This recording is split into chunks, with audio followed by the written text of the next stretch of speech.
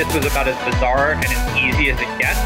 So the number for me was a number that would allow me to never have to work. I feel like we got top. I went from a sale of $500,000 to in debt. $192 million.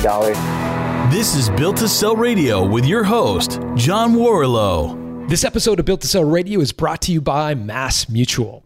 MassMutual helps business owners identify and prioritize the protection and financial strategies that are critical to the ongoing success of your business.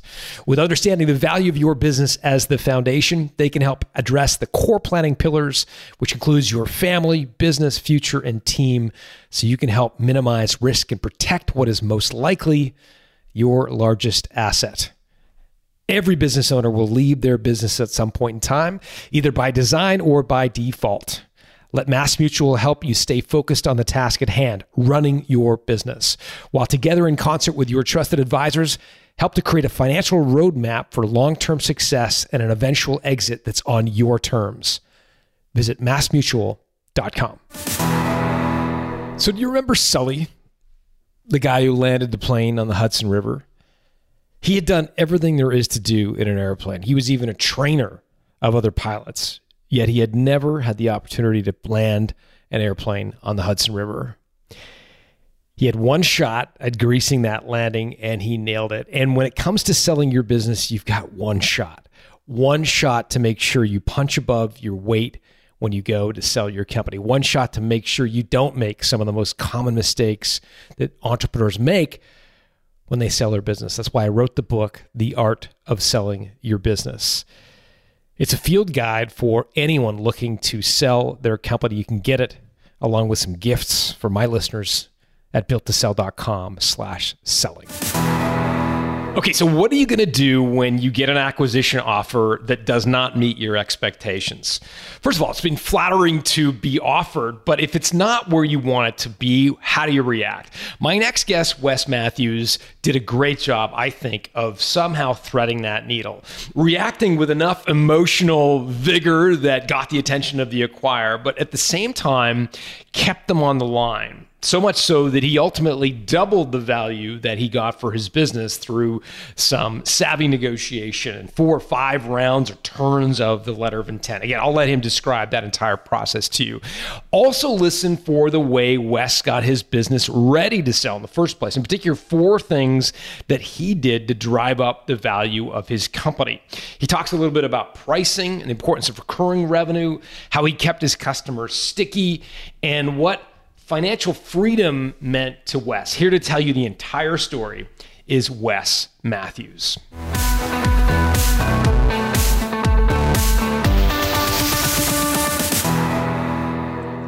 Wes Matthews, welcome to Built to Sell Radio. Thank you. Thank you for having me. Tell me about High Level Marketing. You guys were in the digital marketing space? Yeah, so High Level Marketing, we are a digital marketing agency focused around small to mid-sized businesses, really entrepreneurial ran businesses. So we don't work with any large Fortune 500 company. The idea is any small business that has an entrepreneurial spirit, we typically can come in and add value by way of website design, redevelopment, organic optimization, SEO, getting found on Google naturally, and pay-per-click advertising. So all the paid areas in Google. The company is really about driving leads and success to a small business by helping them grow. And we were able to establish a quantifiable value of how much a customer is paying us and what we're delivering on the back end in terms of leads. I felt at a time when I started the company, there's a lot of companies out there that do marketing, but they never defined an outcome. And I'm all about the outcomes. And we were able to do that. And so how did you started the company and grew the company? How did you charge for your services? I mean, were you being paid some sort of success fee based on how many leads you generated, or was it just time and materials? How did you charge for your time? Yeah, it's sort of like time and materials. So like early on, we created like the A, B, or C package, right? Like the good, the better, the best. I think we called it silver, gold, platinum to make it easier to understand on the customer perspective.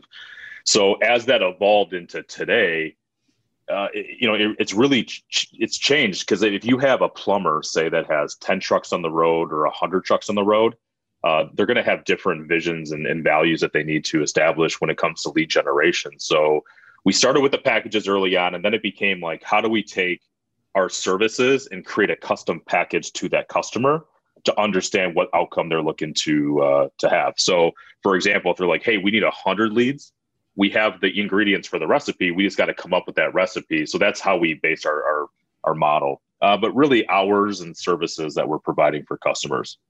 Got it. So if I came to you for 100 leads, or I said, look, I need to get 100 leads a week, you would sort of be able to back end into that, how much they need to spend in the way of search. Correct. All the different pay-per-click and so forth. I mean, we've really, over the course of the last 11 and a half years, we've been really good at doing that. When we first started early on, it was a gamble.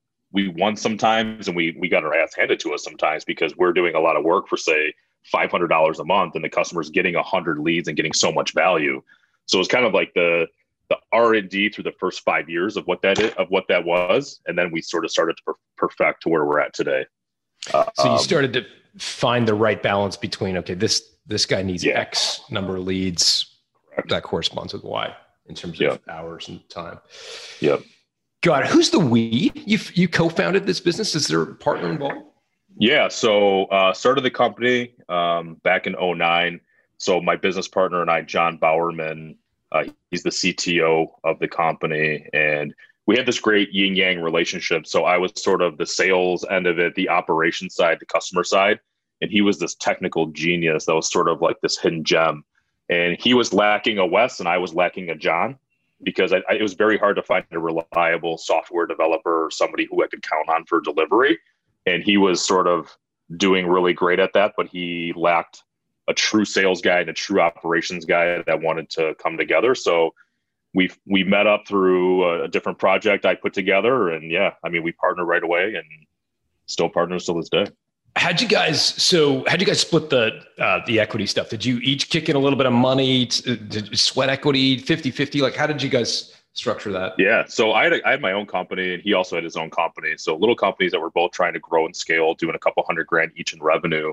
I was actually sending deals over to him for him to fulfill, and I was giving him a percentage of the contract value. It got to a point where, with me, I said, look, I think I just had my first child. He had a child. We're the same age. And I said, look, why don't we just partner? I have a little office here. You have a little office there. Let's go 50-50. I'll take my client base. We'll take your clients. He had a developer. Let's just put it together and let's grow this together. We're young, we're 26. Like, let's just get after it and do it. So it was my sort of proposal. He's like, yeah, you know what? Like, let's try it. And fortunately, the first month was a little bit like, let's figure this out, but we were profitable that second month after partnering together. So we each put in $1. And your respective assets being your client lists and so forth. Time, right? I mean, we were 100% both all in. He had some affairs like he wrapped up. There was a couple projects he partnered with some guys, but I think he knew, he had a CMS, a content management platform, very similar to WordPress.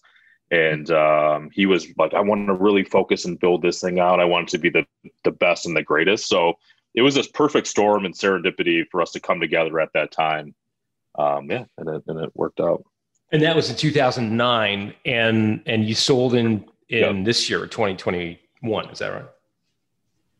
Yeah. So closed the deal at the end of February of this year. Got it. And what did you get your revenues up to before you sold? Like, to give people a sense, you were a couple $100,000 when you came together with John, and then sort of how big did you get before you sold?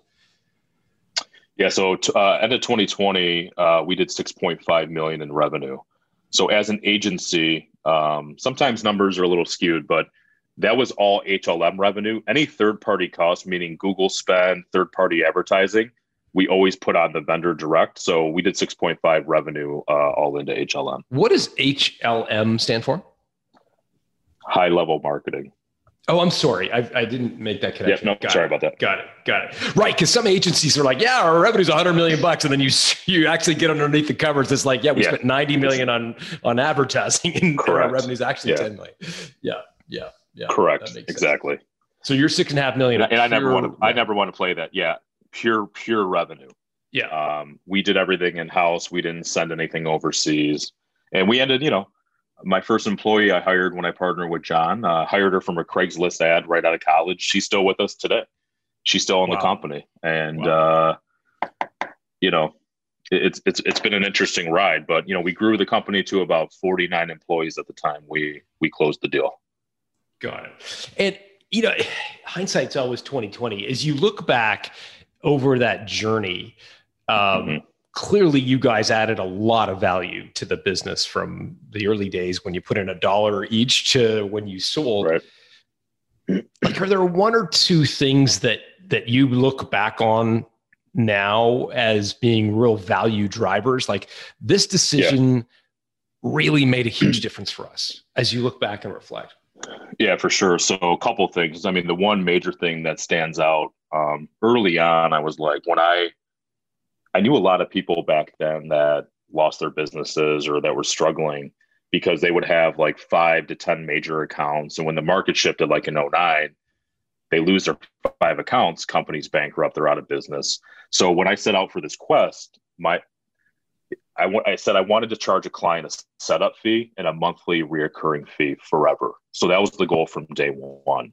So looking back, hindsight, there's nothing more valuable than reoccurring revenue. And we drove that number over $500,000 a month in reoccurring revenue. So that number one is the most valuable. Number two, process.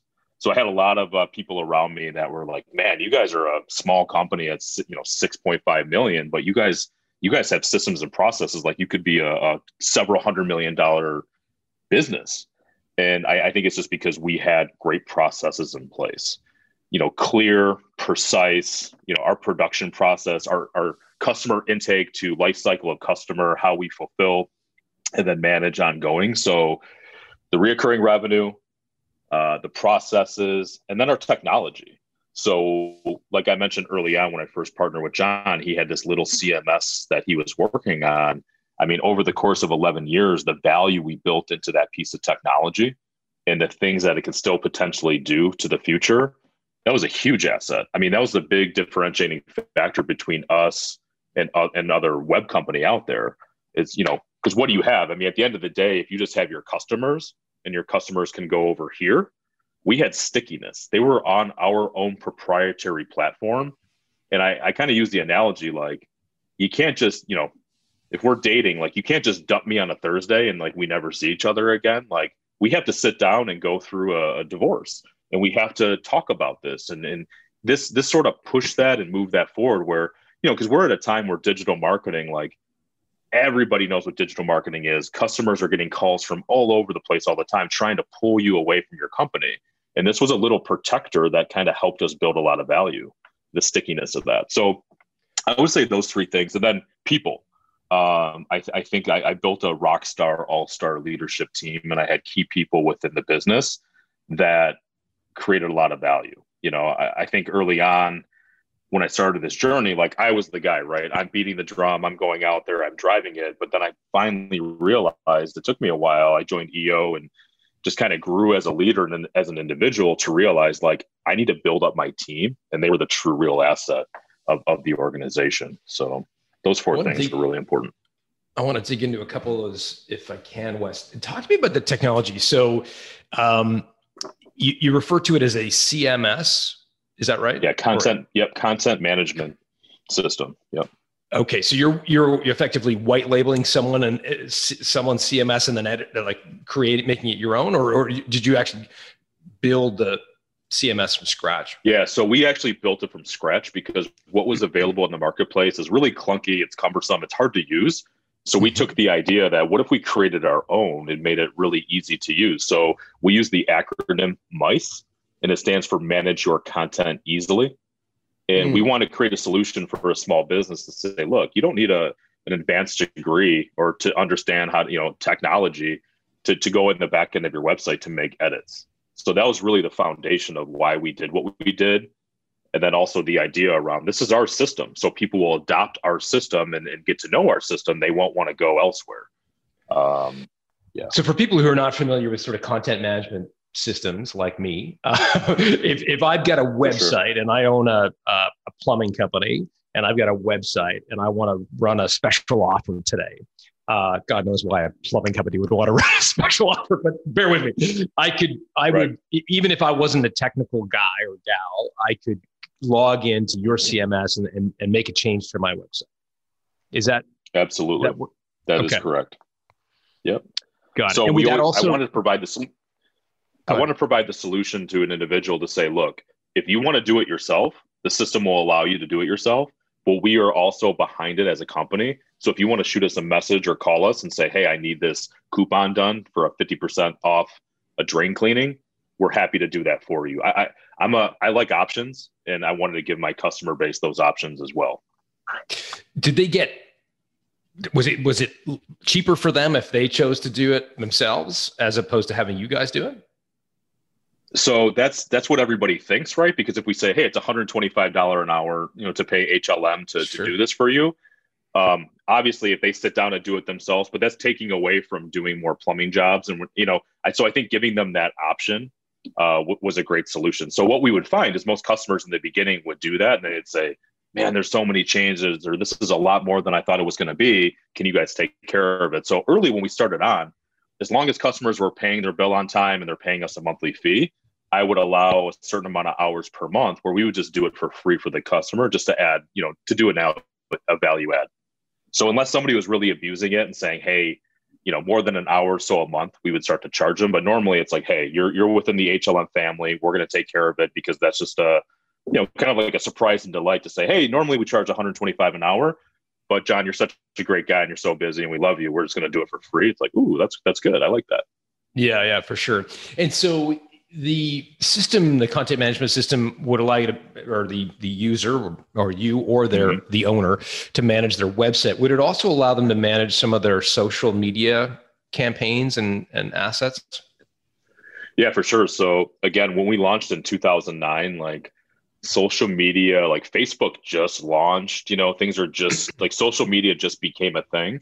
So what we did with this Mice technology is, till today, we evolved it. So where it stands today, a customer, that plumber can log into the back end and actually have a complete dashboard to see where their investment's going, where they rank on Google, what is their Google Maps doing, how many leads they receive. So really it's like a very intuitive dashboard that the customer knows every little thing about their website rolled into this dashboard.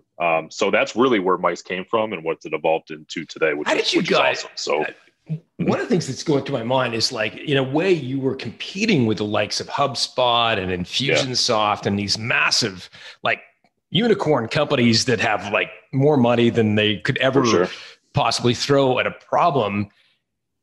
How did you guys, as a small independent business, kind of keep up with the investments they were making to make your CMS like competitive?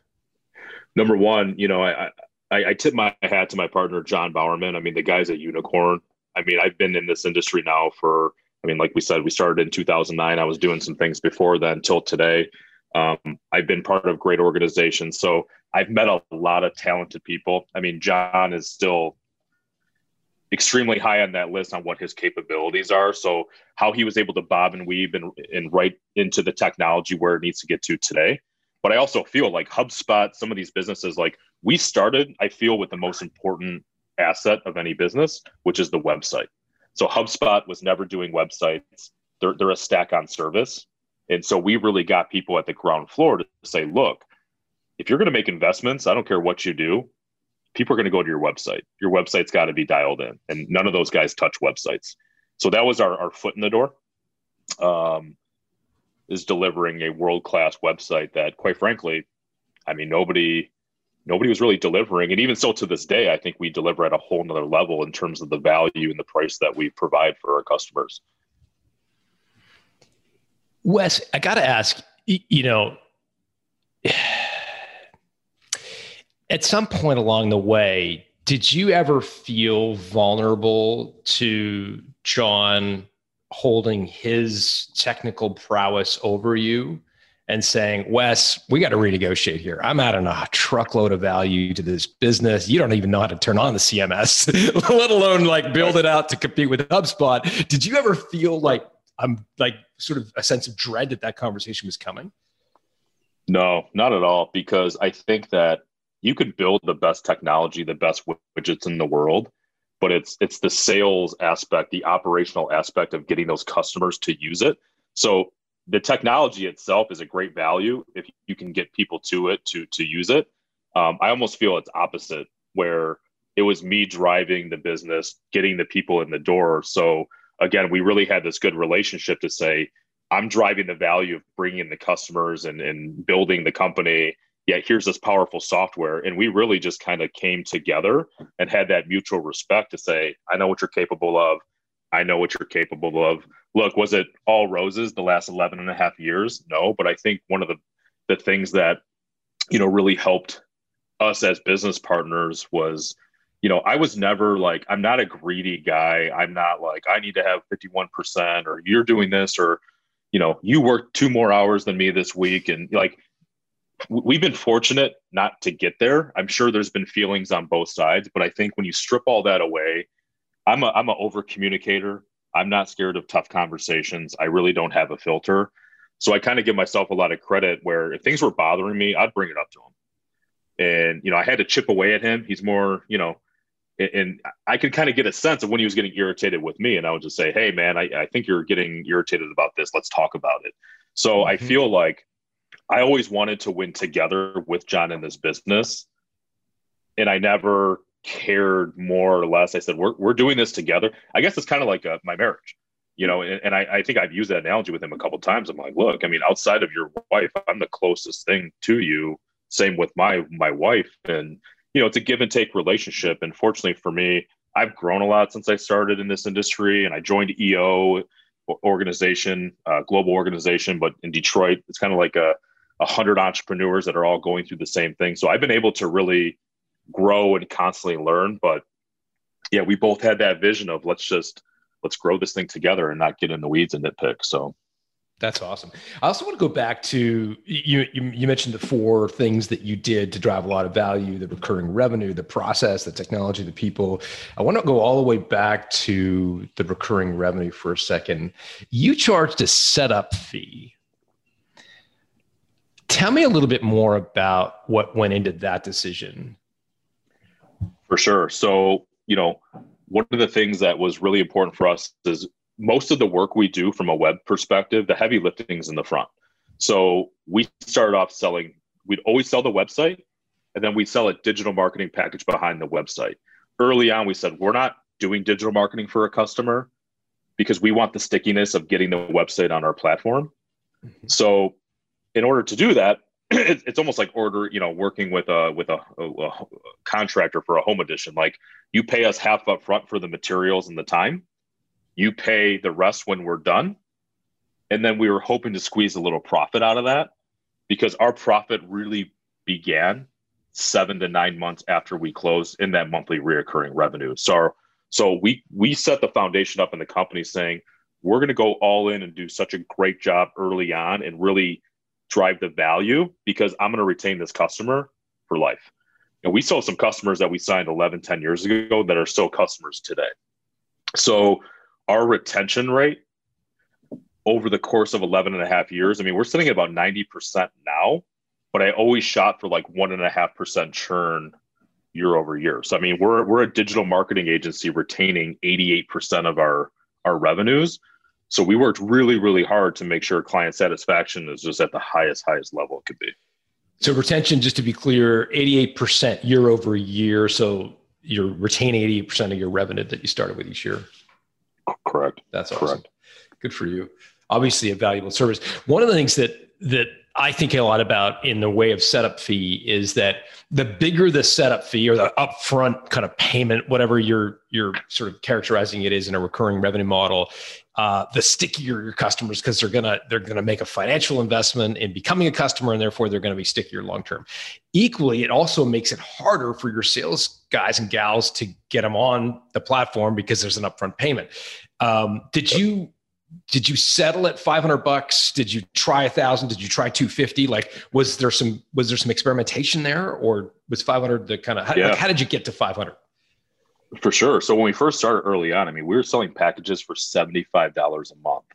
And what I learned early on, that was such an insignificant amount of money where nobody took it serious. The second I raised those fees a couple $100, we started getting deals. And what I learned right away is because people, like, if they're going to spend $75 a month, they're like, this can't be effective. Like, why am I going to sign up for this? And I learned that early on. That was probably one of the best learnings I've had. So what ended up happening is when we got a little bit more sophisticated and, financially and looking at gross profit margin, like that's how we then established the pricing for the packages around how much time we're committing. It's the setup fee. So my big take early on, and even with the sales team, my goal was I want to build the monthly reoccurring model, because if you're charging a setup fee, and the setup fee was for a website, so it wasn't like you're paying a setup fee just to get into our system. It's like you're getting a world-class website. It's a lot easy. It's really hard. So let me give you an example, and I explain this to my sales team. If it's $500 a month and it's $6,000 for the entire year, it's much easier to get somebody to spend $500 a month and to then roll them into a new contract moving forward than to get them to pay $6,000 today, and then next year I have to go through the cycle of selling you again for $6,000. I'm essentially going to train you to pay $500 a month, see the value, and you're going to fit that within your budget. And then we're going to help grow and scale that monthly number. So it's just an easier transition and an easier conversation to have. Because even me or anybody, it's like 6,000, like, okay, like let's think about this. Let's talk about it. When you're paying that $500 a month and it's business as usual, it's a completely different mindset. But you also charge the setup fee. Why not? Okay, so let me ask you a different. Why not drop the setup fee and say, look, $500 a month, away to the races? Because there are hard costs associated with the website itself. I mean, I think just our barrier to entry project. Let's look back a couple months or even today.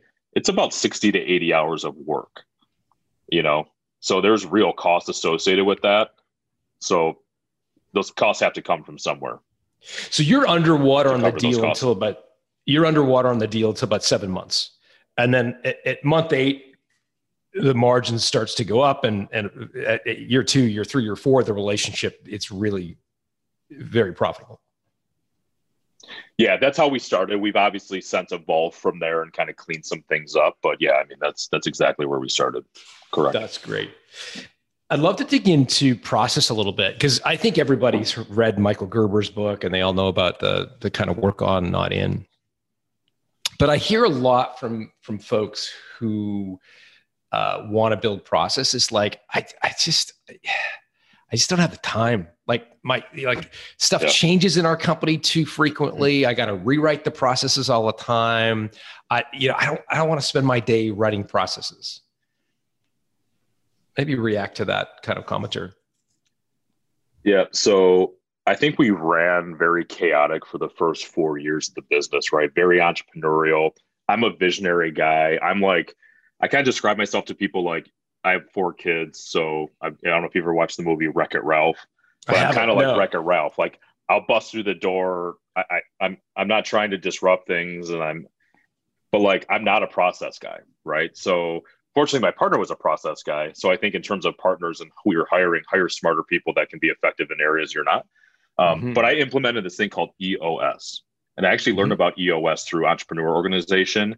And what that is, that's a platform for entrepreneurs to manage a business, because we're all crazy entrepreneurs. And I was causing organizational whiplash. And I could have a conversation with somebody in 15 minutes and throw out 15 different ideas. And they're like, whoa, So EOS changed the trajectory of my company, because it does take this entrepreneur journey and put it into a process. And with these processes, decisions were a lot easier to make in terms of how we run meetings, how we set goals for the organization, how do we improve process. I mean, it really makes you think deep in the business to understand, what do we need to work on? What are the top 5 things that we have to get right that are going to drive everything else? EOS changed my life. Honestly, that is the one thing that I think that if I wouldn't have adopted EOS, we may have blown up as a company, and it would have been my fault because I'm a complete disruptor, not super organized. once one idea is like not even solidified, I'm on to the next thing. And I didn't realize it because look, I'm the CEO, I'm the entrepreneur, and everybody's like, yes, yes, yes. But like nobody would step up to me and say, whoa. Like, you got to slow down. Yeah. And that's what EOS made me look in the mirror and realize like, damn, all these problems we're having, it's not everybody else. It's me. And I had to like, so I think it was being vulnerable and like looking in the mirror and understanding like I'm the cause of all these problems and they're real. So like that to me like changed my entrepreneurial journey. So we were able to identify and go through like, okay, from a process standpoint, like we use Salesforce, we use some internal custom technology we wrote, but we were, as a leader, as a CEO and the entrepreneur, I could say, hey, like, I think that these are the most important. Who's going to do them? How do I add value? I only want to be in the strategic side of it. I don't want to be in the day-to-day. We hired around that. Not perfect, but, our systems are pretty tight, from what we've invested in. And it also helps to... Go ahead. Sorry. A little lag. No. I was going to take us in a slightly different direction, which was going to be around what triggered you to want to sell. You're clearly a young guy. Yeah. If you're not watching this on video, Wes looks like he's just run a marathon or something like that. He's certainly young for having 4 kids. Why sell? What was the trigger? So, it's not one thing. It's a combination of a lot of things. So I am 39, turning 40 this year. I have 4 kids, been married for 15 years. If I look back in the entrepreneurial journey with high level marketing, I didn't think it was going to last 10 years. Quite frankly, I didn't think it was going to last 5 years. And I'd hired a chief operating officer. Like things are finally coming together. And then I remember like I came back from a trip in 2020 and my COO, like we operate our EOS system. We call them level 10 meetings. So we have this meeting board and I see this little item on this meeting board and it says virus discussion. And I said, what the hell is this? Whatever. So we start talking about this thing and he's like, there's this thing and it's going to be bad. And like, just, pulling the fire alarm. I'm like, you're out of your mind, so we operate like that. Like I'm this crazy visionary. He's like the level-headed, like run the business day to day. I didn't believe it, but I'm like, all right, I hired you to make these decisions. And then the week later, we're like shutting down the office and here comes COVID.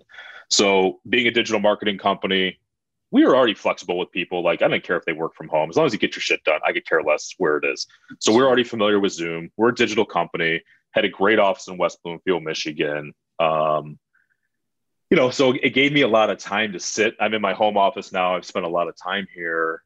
And, quite frankly, there's a lot of things I felt at high level marketing. My vision and dream of high level was always to sell the company for $100 million, to create $100 million of valuation. The last couple years, I kept telling myself, this isn't going to happen. It's not going to happen because either because of me and the investments that we would have to make to continue to grow the organization were fierce. I was looking down the barrel of about a $1.5 million investment for people, some new process. And, quite frankly, COVID, I had to start, I spent a lot of time thinking like, what do I want? Like, I always tell people like, even in business, like wave a magic wand and tell me where you want to be in 12 months from a lead perspective, from a marketing perspective. And I turned that same question onto me and I thought about that every day. And I never wanted to outright sell, but I use an analogy. I actually used it this morning before this conversation is I feel like I'm a hockey guy. My son plays travel hockey. So I like the analogy around like, if we're the Detroit Red Wings, we're a good, solid team. You've got the captain, you've got the assistant captain. An average hockey player plays 15 minutes in a game out of 60 minutes. In high level marketing, everybody's playing a 60-minute game. Everybody's exhausted. So even the best players are exhausted. And like, we're always just like pumping deals, getting new ones. And we're never like able to really take that investment to grow and scale. And I sat there one day and my job became protector, right? I was in COVID's happening. My team's freaking out. I'm kind of freaking out, but I got to show up all, clean and proper. And I'm the fearless leader. Right. But I'm also like, shit, this is scary, right? I'm an EO, so a lot of businesses were affected in revenues and our customers pay us monthly. We had a small little dip, but nothing crazy. We really worked with our customers, did delayed payments and stuff, but We actually grew out of COVID. But I'm sitting there looking at everybody. I've got like 50 people, little Zoom heads on my thing. And I'm like, like something's not right. I'm just not feeling it anymore. And I started I think as an entrepreneur, you are your own worst critic. So I started questioning my ability as a CEO to take this company to the next level. Mm-hmm. So, at the end of the day, I'm like, what am I good at? Like, what do I actually do for this organization? And for me, I'm like, man, I'm like, give me the microphone. I'm a relationship guy, but like getting in the weeds and doing this stuff, like I want to bang my head against the wall. Like, that's not why I created this company. It's not, for me, it's going against the grain. I mean, I think I played 70 rounds of golf last year. Like, I had nothing to do. I'm like, I don't know what I'm doing. So a lot of those emotions around it. And I always like had this vision in my mind. So continuing on that hockey analogy. So with the hockey, you have the All-Star game, right? Where the All-Star game is you take 2 of the best players from every team, and then you're a badass team. And I felt like high-level marketing is such like this hidden gem in West Bloomfield, and we got to get out there. So I always get calls all the time. You want to sell your company? You want to sell your company? And I'm like, kick rocks, kick rocks. This one guy emailed me out of the blue, and I must have been bored that day. I don't even know why I responded to this guy. I clicked the link and I saw him on LinkedIn, and I go, this guy looks like Grant Cardone. So Grant Cardone's the author of 10X, this freaking crazy sales guy. I love the guy. And I said, I'm bored. Let me talk to this guy. So he calls me. His name's Todd Taskey, Potomac Capital. He's bullshitting with me. I'm like, I like this guy. Like, this guy's good. Like, he's me. Like, I love this guy. And I said, kick rocks. I'm not interested in selling. So he goes, okay. So, because I said, here's the money I want. And if I want to be out of the business, like, here's my number, because here's the number that I'll never have to think about work again. And I can just kind of do what I want to do. And I'm 39. I got a lot of years ahead of me, hopefully. And a couple weeks later, he says, hey, I met this guy in Alabama, and you're going to love this guy, or you're going to hate the guy. I don't know. He's like, would you be open to having a conversation? I said, sure. Long story short, me and this guy, we meet on Zoom. And he's got almost the same size agency, but they're doing more revenue. And we just we start talking. We start having conversations. And the conversation started with just meeting each other. But like, I had 3 things that were really bugging me, like how we intake customers. It was kind of a debacle at the time. There's a lot of scrambling around. And guess what? They identified that 2 years ago and they fixed it. So like everything that was paining me as CEO entrepreneur, they had a solution for that they've already been through the last couple of years. And I'm looking across this guy, and he's like, I'm like, this guy's a real CEO. Like, he's everything I'm not. Like, he just looks the part, and he just really wants to grow and make acquisitions. And I'm like, this is one of the first guys I've met in a long time that actually like impressed me. So then my mind's like, how could I work with this guy? Like, could I support this guy? Because again, I've already mentally built the model in my head that I'm going to be chief revenue officer of my company one day and lead sales and like lead the relationships and big strategic things. So I had already created that model. So then I meet his chief operating officer, and I'm like, I freaking love this guy. Like, I have enough experience now in the last 15 years of meeting people with titles and what are they going to do? Like, these guys are every day grinding in the business. All they care about is growing this company and everything. And so I'm looking at these 2 executives talking about the business, and guess what they don't have? They don't have a Wes who's crazy. It's got knockout power. That's a relationship guy that can really lead the charge in sales. And they don't have a technology component in their business. They do not have a CTO. They do not have their own proprietary technology. They have 0 technology. They've been operating off WordPress and all these other things. So I'm like, I started painting this vision of, man, if we've got a CEO, a COO, a CRO, and a CTO, and then we roll up all of these employees together, going back to my analogy around everybody getting exhausted, the resources are endless. The cultures were very similar. They're from Alabama, so there's a little bit difference in terms of, just culture from by location. But I'm also like, the big key thing for me was, if we would have been in an office, this deal probably wouldn't have happened, because in my mind, everybody's on Zoom, and I'm like, we could probably pull this off, because if Sally logs she's going to log into a new Zoom the next day. Like there's not a lot of disruption, you know, and all these things started popping up. And, you know, I don't know. I think I'm a gut guy. I'm a serendipitous guy. Like weird things happen to me, but like everything that was paining me at that moment, these guys had the solution for. And I also, look, this is a lonely ass road as an entrepreneur and a CEO of your own company.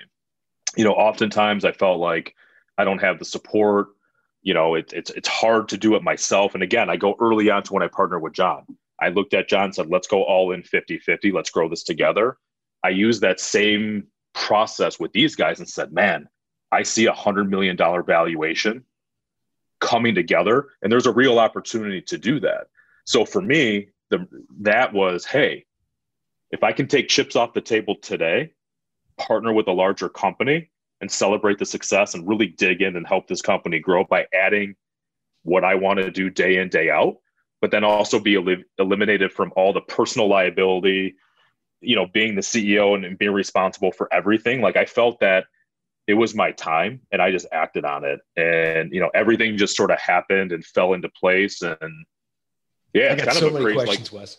yeah, like, I'm sorry, I could talk about this. Like you know, it just happened, you know, and it just happened organically. And, you know, look, I respect people. I respect entrepreneurs.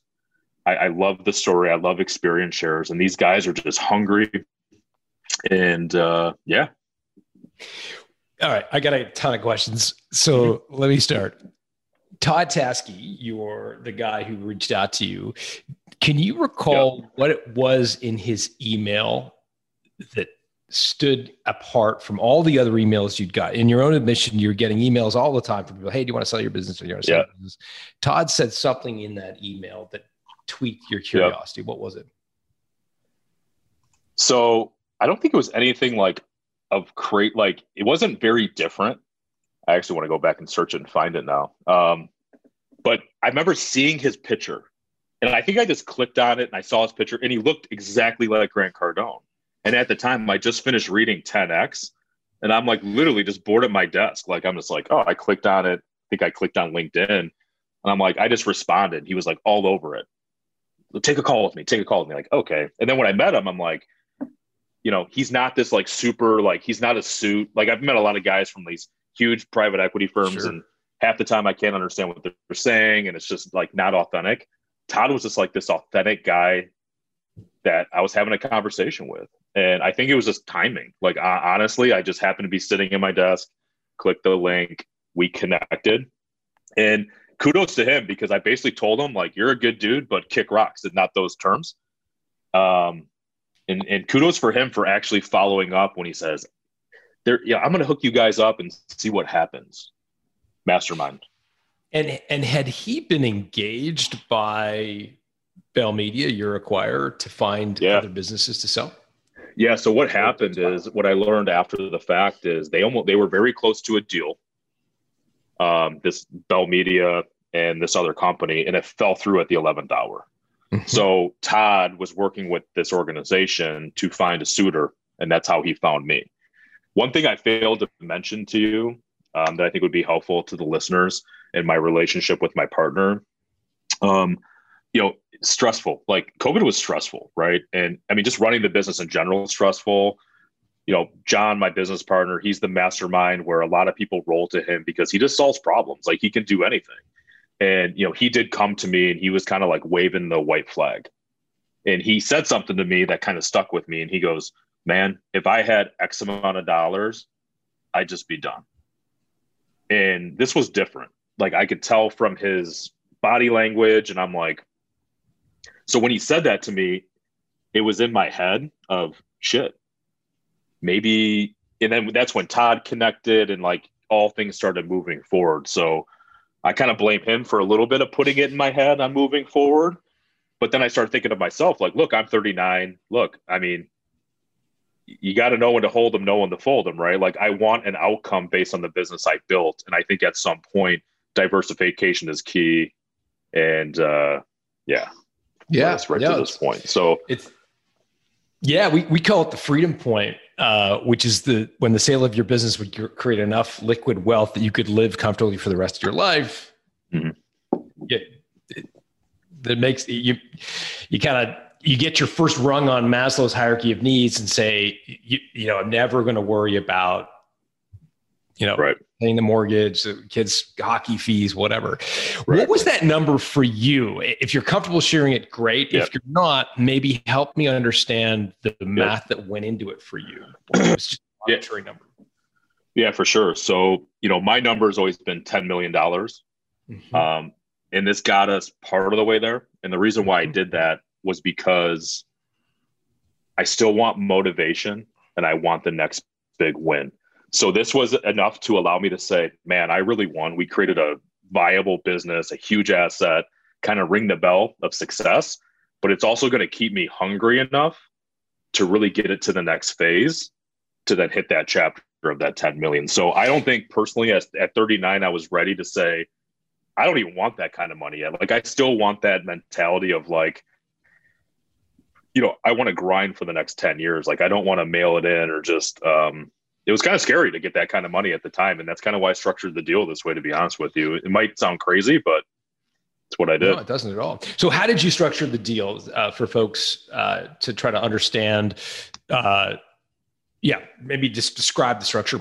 Yeah, for sure. So, obviously in a deal, right, it's new to me, right? I got a lot of advisors, a lot of people around me. The first thing that happened was, and a letter of intent came my way, right? Here's what we'll pay for your business. Here's what we think it's worth. I laughed at him. I said, you're out of your mind. Like, let me tell you about what I'm worth. And, it was a lot of back and forth. And I had a mental, like I said, like, I don't know, as an entrepreneur, I'm a visionary. Like, I build mental models in my mind. So I had a number I was very specific on, and I wanted to be invested in the new company. I did not want to be CEO. I wanted to be CRO. I wanted to be personally let go of any fiduciary responsibility of old HLM. And I want to maintain a 10% stake in new company, because I think the opportunity is sell this again for over $100 million. And I'm okay, exiting the second time, working with right partners and really growing this. That was part of where I kind of manifested the deal to get to. Okay, so the LOI comes in. Before you even open the LOI, do you have a multiple of earnings that you think your company's worth? I know you had a number. What did that equate to as a multiple of, say, profit? Well, like any entrepreneur, right? I'm like 20x, right? Like, we build so much value and, we're better than everybody. But realistically, I was like, look, 6 to 12, depending on who it is, right? Because obviously we have some technology and some things. So it really mattered to who the buyer is, right? So I was smart enough to understand, if I'm selling off to private equity, they don't want me as a partner. But to another agency who's trying to grow and grind just like we are, our technology is valuable, our team, like all those things I mentioned, those 4 pillars earlier, can drive that multiplier higher. Got it. So you thought it was worth 6 to 12 times EBITDA? Absolutely. And what was the LOI as a multiple of EBITDA? To be honest with you, it was like, I don't want to say it was like an insulting, but it was like, it just, nothing stood out. Like, it just wasn't anywhere in the realm of what I was thinking. And none of it made sense. And I'm not trying to be vague, but it was just like, I think they just tried to see where I was at, because the next conversation was, okay, you didn't like that. Where are you at? So it was almost like a tester, and I came hard. So like, I was like, I'm not going to walk out of this, away from this without, I say 6, but I probably wasn't going to take less than 8, knowing that we'd settle times somewhere. I'm going to go for 10 for 12. I'm going to settle on 8. I'm not going to 6. So I kind of knew that floor for myself. And it was just, and again, I think that a lot of entrepreneurs and businesses talk about multiplier of EBITDA. I had a number in my mind that I wanted for myself and my partner and the partnership moving forward. I almost didn't care what it was. I'm like, we just have to get to this number, and we can slice and dice and negotiate any way you want and tell me it's 2 times EBITDA, 25 times EBITDA. I almost don't care. Here's where I'm at. Do you want to figure out how to get there or not? Kind of like how we operate with our customers. Start with the end in mind and then work backwards and see if there's a conversation to be had. And fortunately for us and these guys, they saw the value. It was more value than just what's on paper. They're getting my team, they're getting me, they're getting John. Like, it So the original LOI that you got, you had this number in your mind. You're like, it's not gonna. This doesn't do it. Yeah. The original LOI. Do you remember roughly? Like, I'm assuming it was below 6 times EBITDA. Do you remember like how much below? Yeah, I'm trying to think of the EBITDA number, because what happened with the EBITDA number is, everything's a negotiation. So when you actually look at EBITDA, how you and I would view EBITDA on my company is going to be completely different, right? Because there's add backs, there's people, like, if you're not carrying forward this cost, is that added back in EBITDA? So I think I want to say the initial offer was like half of where we ended up. Okay. Ultimately. Okay. So, So you got this number in mind that you're happy with. They come in at roughly less than half of that. Yeah. Originally. Where does it go from there? Because a lot of people would pound their fist on the table and say, "You got to be kidding me." I did. Did you? I did. And then that. Yeah. Go ahead. So that's where like this Todd Tasky guy from Toma Capital was a genius, because he took the first hit. Like, he took the hits. Like, I look like I kind of describe myself like I'm that lion that can't be with other lions in the zoo, because they put me in a little box, because I'll just and I hit him, I let it out with him, and he just, through his experience and his negotiating, like, helped me recognize where they're coming from, and then help tee it up, and then he would have the conversation with them. Like, he was the mediator between it all. He probably went back and said, "Look, you guys have one more shot, because this guy is like, don't waste his time." Because at this point, what I didn't realize at the time, when you start to go down this road, like, I've always thought about this since day one, selling the company, and the time and the mental stress that this creates.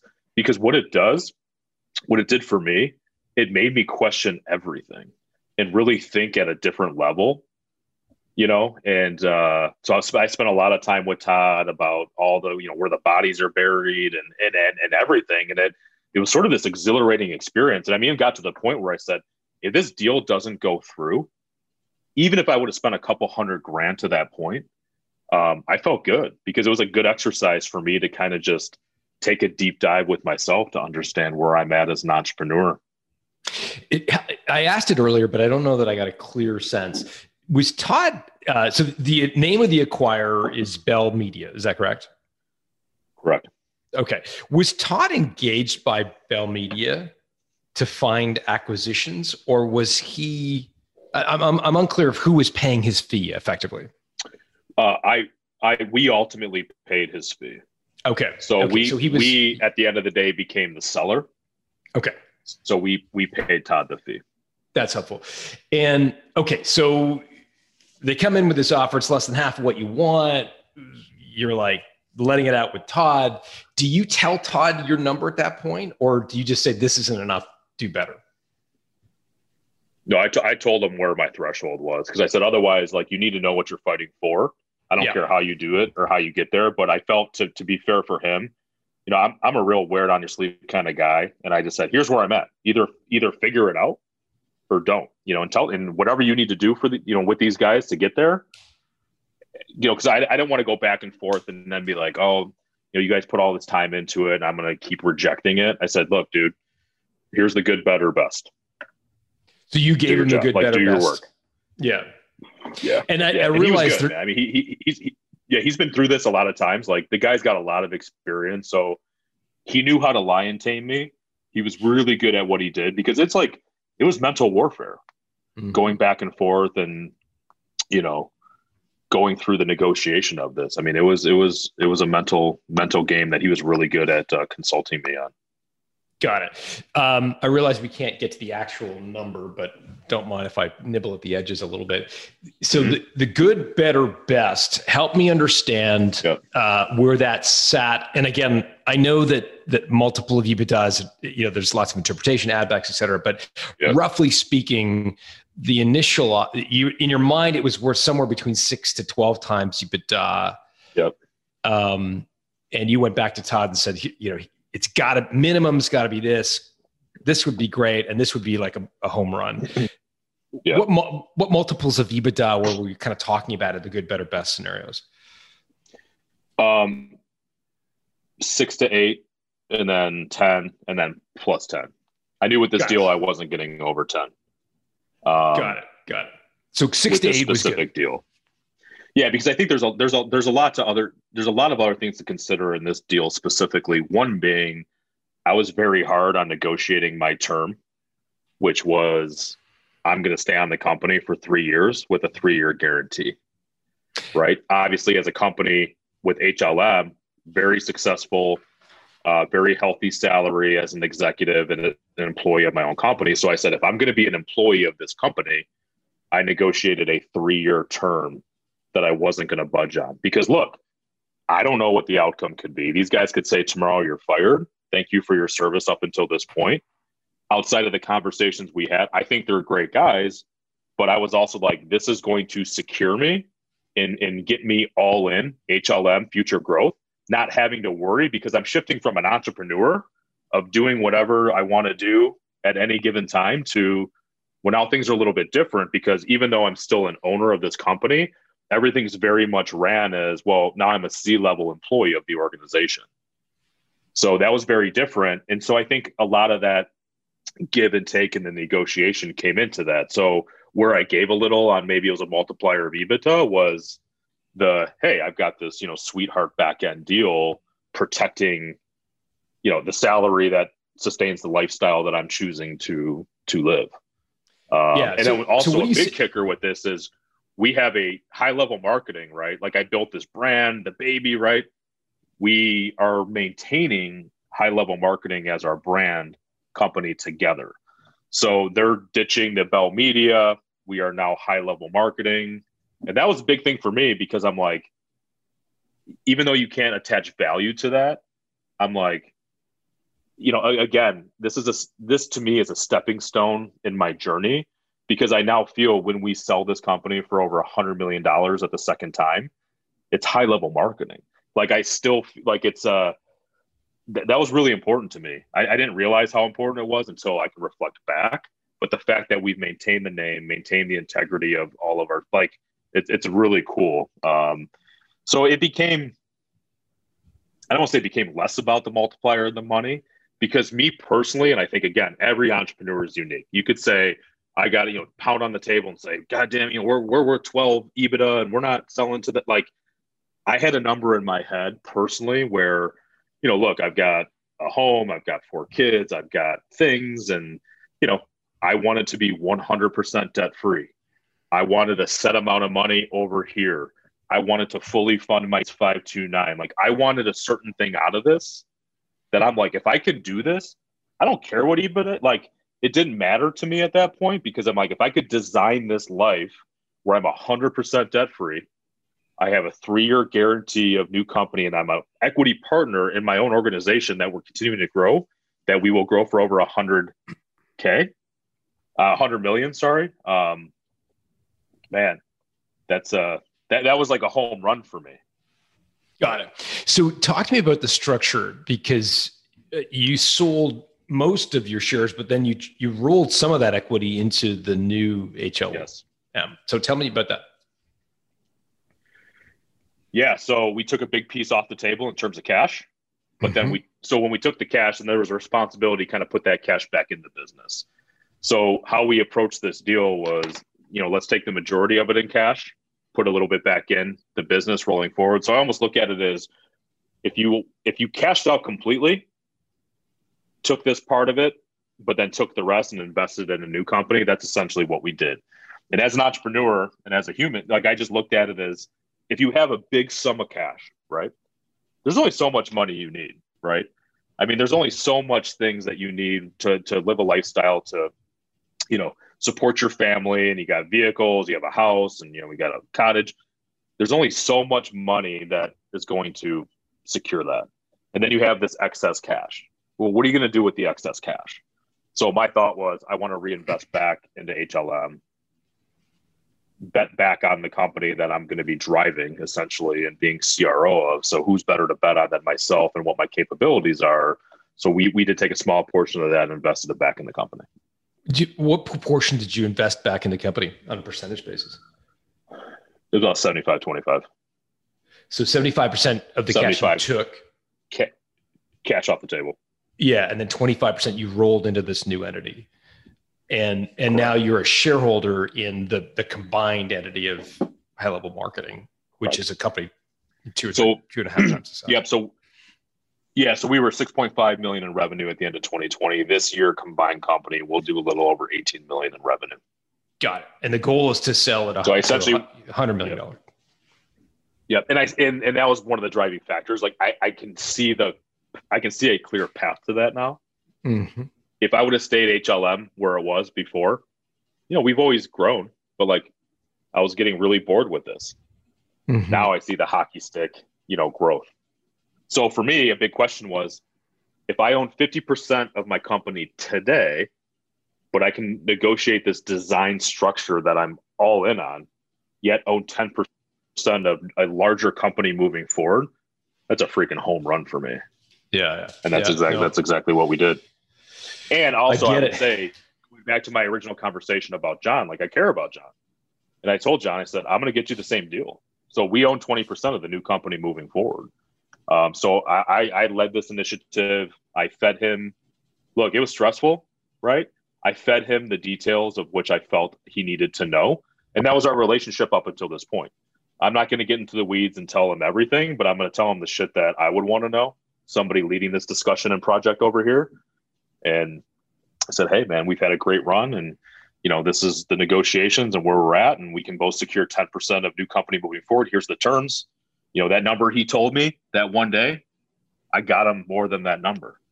Oh, that's awesome. So that one day when he came to me and said, hey, if I had this amount of money, I'm out. I got him more than that. So that was kind of a driver too. So I felt it was a win. And Wes, how did you ensure that when you got him that money, that he didn't say, great, I'm out? You know what I mean? Like, was there any part of that were like, we're going to lose our CTO here if we cash him out too much? One at a personal level, I know him. I think when you spend a decade with somebody, you know a lot of the stress and the challenges, like this pulled that lever for him. And, he's a mastermind developer. And what I was able to architect and through conversations is he's now in his dream job, which he told me, if I could lead our technology team that just works on product and cool technology, that's not in the day-to-day, I'm in heaven. And what I was able to do is now he has a team of 5 internal developers and they lead our product development team. So for me, I was also at that point where if he said, I'm good, I was at peace with that because we've had a great run. And look, I want him to be happy. And if he's literally to that point, I'm like, look, I got it all to this point. Make your own decision, right? But I think I negotiated a pretty sweet term moving forward that now secures you for the next 3 years where you can kind of play in this playground and really take our technology to the next level. So I felt I was able to achieve the best of both worlds. I was able to close up the old business, but then present this really, really great opportunity by designing exactly what he wants moving forward for the next 3 years, And obviously, 3 years is like that magic number, but like we're committed to this organization and we really want to be, we're all in on this organization to really grow it. Yeah. To be clear, your 3-year is an employment guarantee. Correct. And your Correct. 10% equity is equity separate, retains whether you're an employee or not. Because look, let's face it, like in the end of 3 years, there might be a situation where maybe I'm not the best CRO, or maybe I'm just like, look, guys, I don't want to do this anymore. Right. And that's okay. But now I feel right now where we're at the next 3 years is it's critical for us to be all in to get it to this level. Like I already, like I said, I build mental models and I build them in my head and I see them and I kind of grow to that. I already see this in 3 to 5 years selling again for 75 to 125 million in revenue to either a larger partner or, private equity. Got it. When you went back to Todd and said, this is good, this is better, this is best in terms of the number, what happened next? What did the acquire come back with a second LOI, or what was the next step?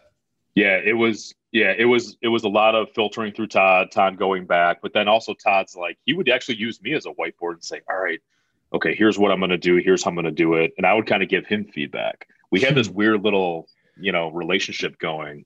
And Yeah, went back. I mean, we probably went back 3 to 4 or 5 different times on the LOI.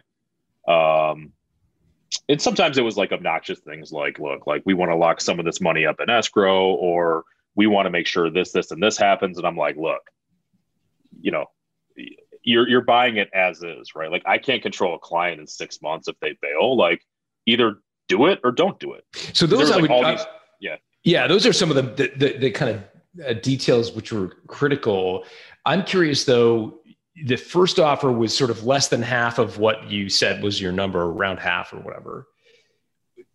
The next turn of the LOI, the second, if you will, version of it, how much closer did it get to your number? Yeah, I would say about 80%. Okay. 80%. And then the third turn, like when did you get to a point where it was there? About the 4th or 5th LOI, it dialed in. And in the last roundabout that we had, like, we all knew what it was going to be. So when it was delivered to my email, I knew exactly what it was going to say. And I think the first couple of times we didn't have that deep a conversation. It was kind of like, well, let's throw this bait in the water and see if he bites it or how they react. So once we got to that final stage, like, I mean, Todd was really good to say, hey, like, where are you at with this? What's your final number? Because I want to go back and I want to close this up, because the deal did get to a point where I'm like, I started to get irritated and said, this is distracting to me, right? Are we going to move forward in this deal, or I got to just close this chapter? And it also came from them too. Like, look, is this guy screwing around? Or do we have a deal? Like, so, you know, it's kind of both sides managed through him. And then we got there. How did you know, because I think a lot of people, when they get a deal that they're like, we're not quite there yet. They worry about pushing the acquired too hard, too far, so much so that they're going to walk. 4 or 5 iterations of the LOI, like that's a lot of back and forth. How did you get comfortable with the idea that you weren't going to push them over the edge, push them away, push them to the point where they're just like, you know, this guy's a lunatic? So this might sound weird, but I was trying to do that. I was trying to push them over the edge. And there was a part in the negotiations where my feet turned 100% cold. And I told Todd, I'm like, I don't think I can do this. You know, I had received feedback from like my existing COO, some other people that just got in my head. And I completely turned a 180. My emotions took over and I said, what am I doing? Like, this is crazy. So I told him, I said, Todd, I said, look, I said, this is because I felt pressured to make a decision. And I finally blew up and I said, look, this is a big decision. You get a commission check at the end of this. This is my business. And I've spent a lot of years in this, not in quite those words. I go, you need to back off and give me a couple weeks. I'm going on a trip with my family. Maybe I can meditate or something will come to me. But I said, look, up until this point in my life, when I want to buy a car for my family or my wife, I'll buy it same day and it's delivered. Like, I don't screw around. My decision-making is fast. And I said, for this decision, I'm going to take 2 weeks because I don't want to make the wrong decision, because this isn't buying a car. This is going to change the trajectory of a lot of people's lives, including my own. So they got pissed. They said, if this guy doesn't come back by Monday, we're walking. And I said, F you, do whatever you want. I could care less. Like I said, I've already gotten so much value in learning through this. I'm like, now I'll be better prepared to go to the next one. Scott, the CEO of that company, called me on Tuesday. And this is what changed everything for me. He goes, hey, Wes, I know what you're going through, and I know it's extremely stressful. We've been through this 3 or 4 times. Because what really started to hit me hard was like, I'm about to be an employee of an organization I created to a certain degree. And I was starting to map that out. But he gave me a call, and just like his tone and how we communicated. And I just knew right then and there, I said, dude, this is a guy that I trust, that I can prop up as CEO. I can build a really successful business with.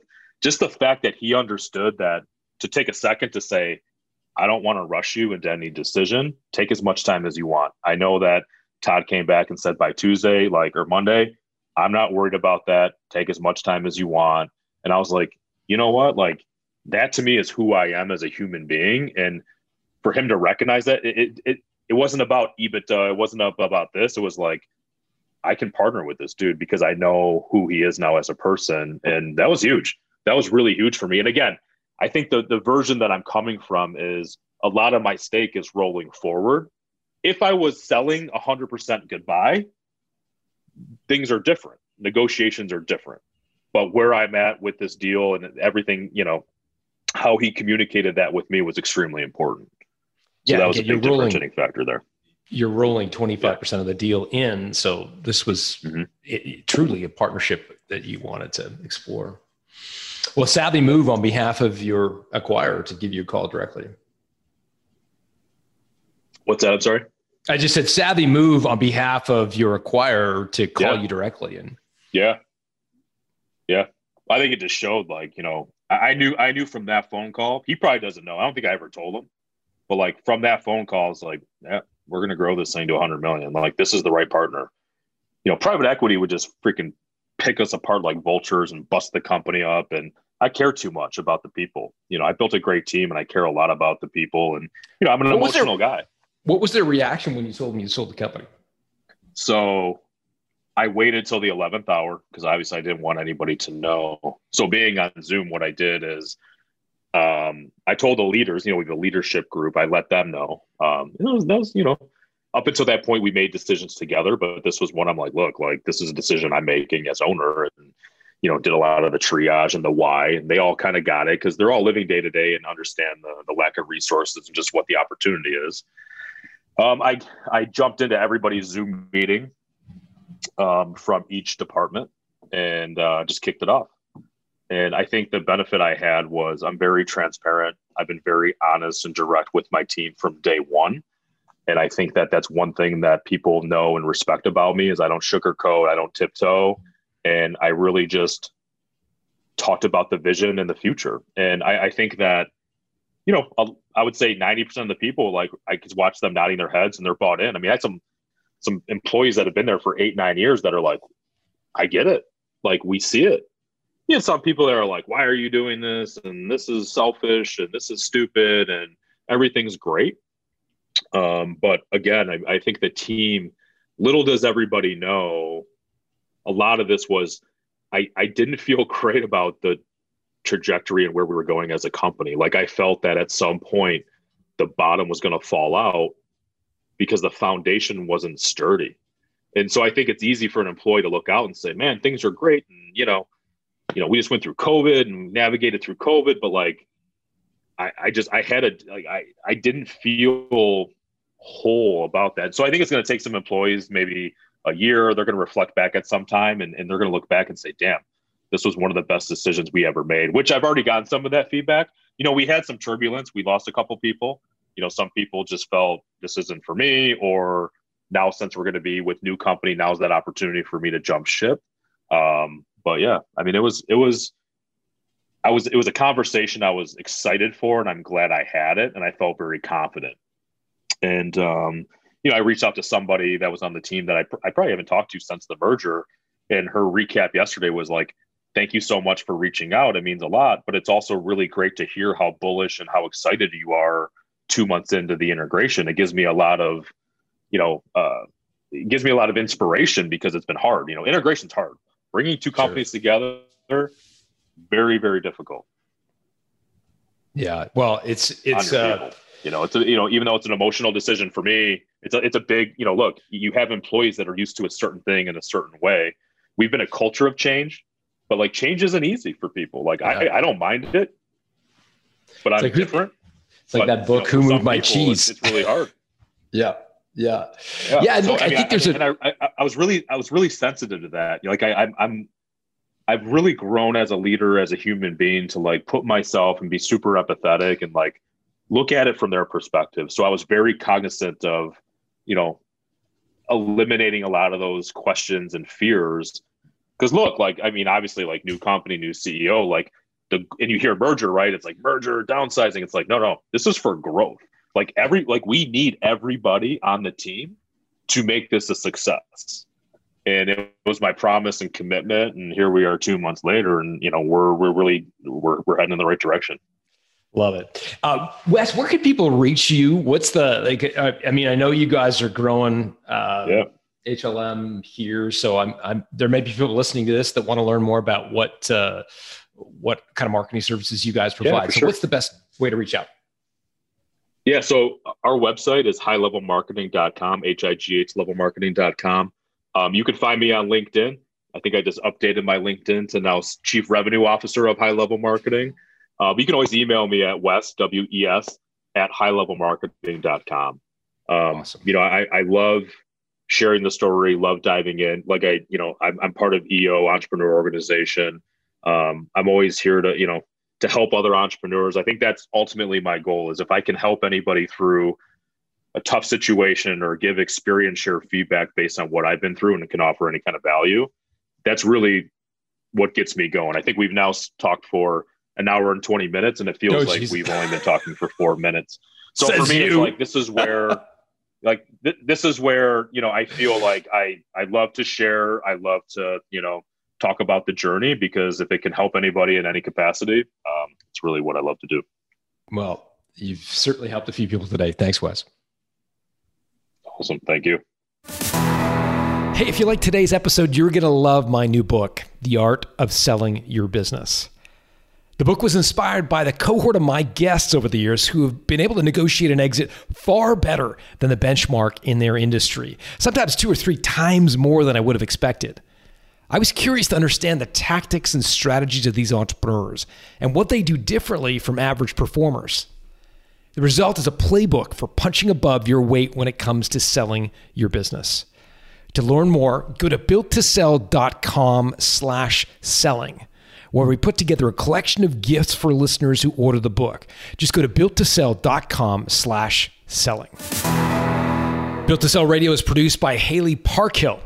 Our audio and video engineer is Dennis Labataglia. If you like what you've just heard, subscribe to get a new episode delivered to your inbox each week. Just go to builttosell.com.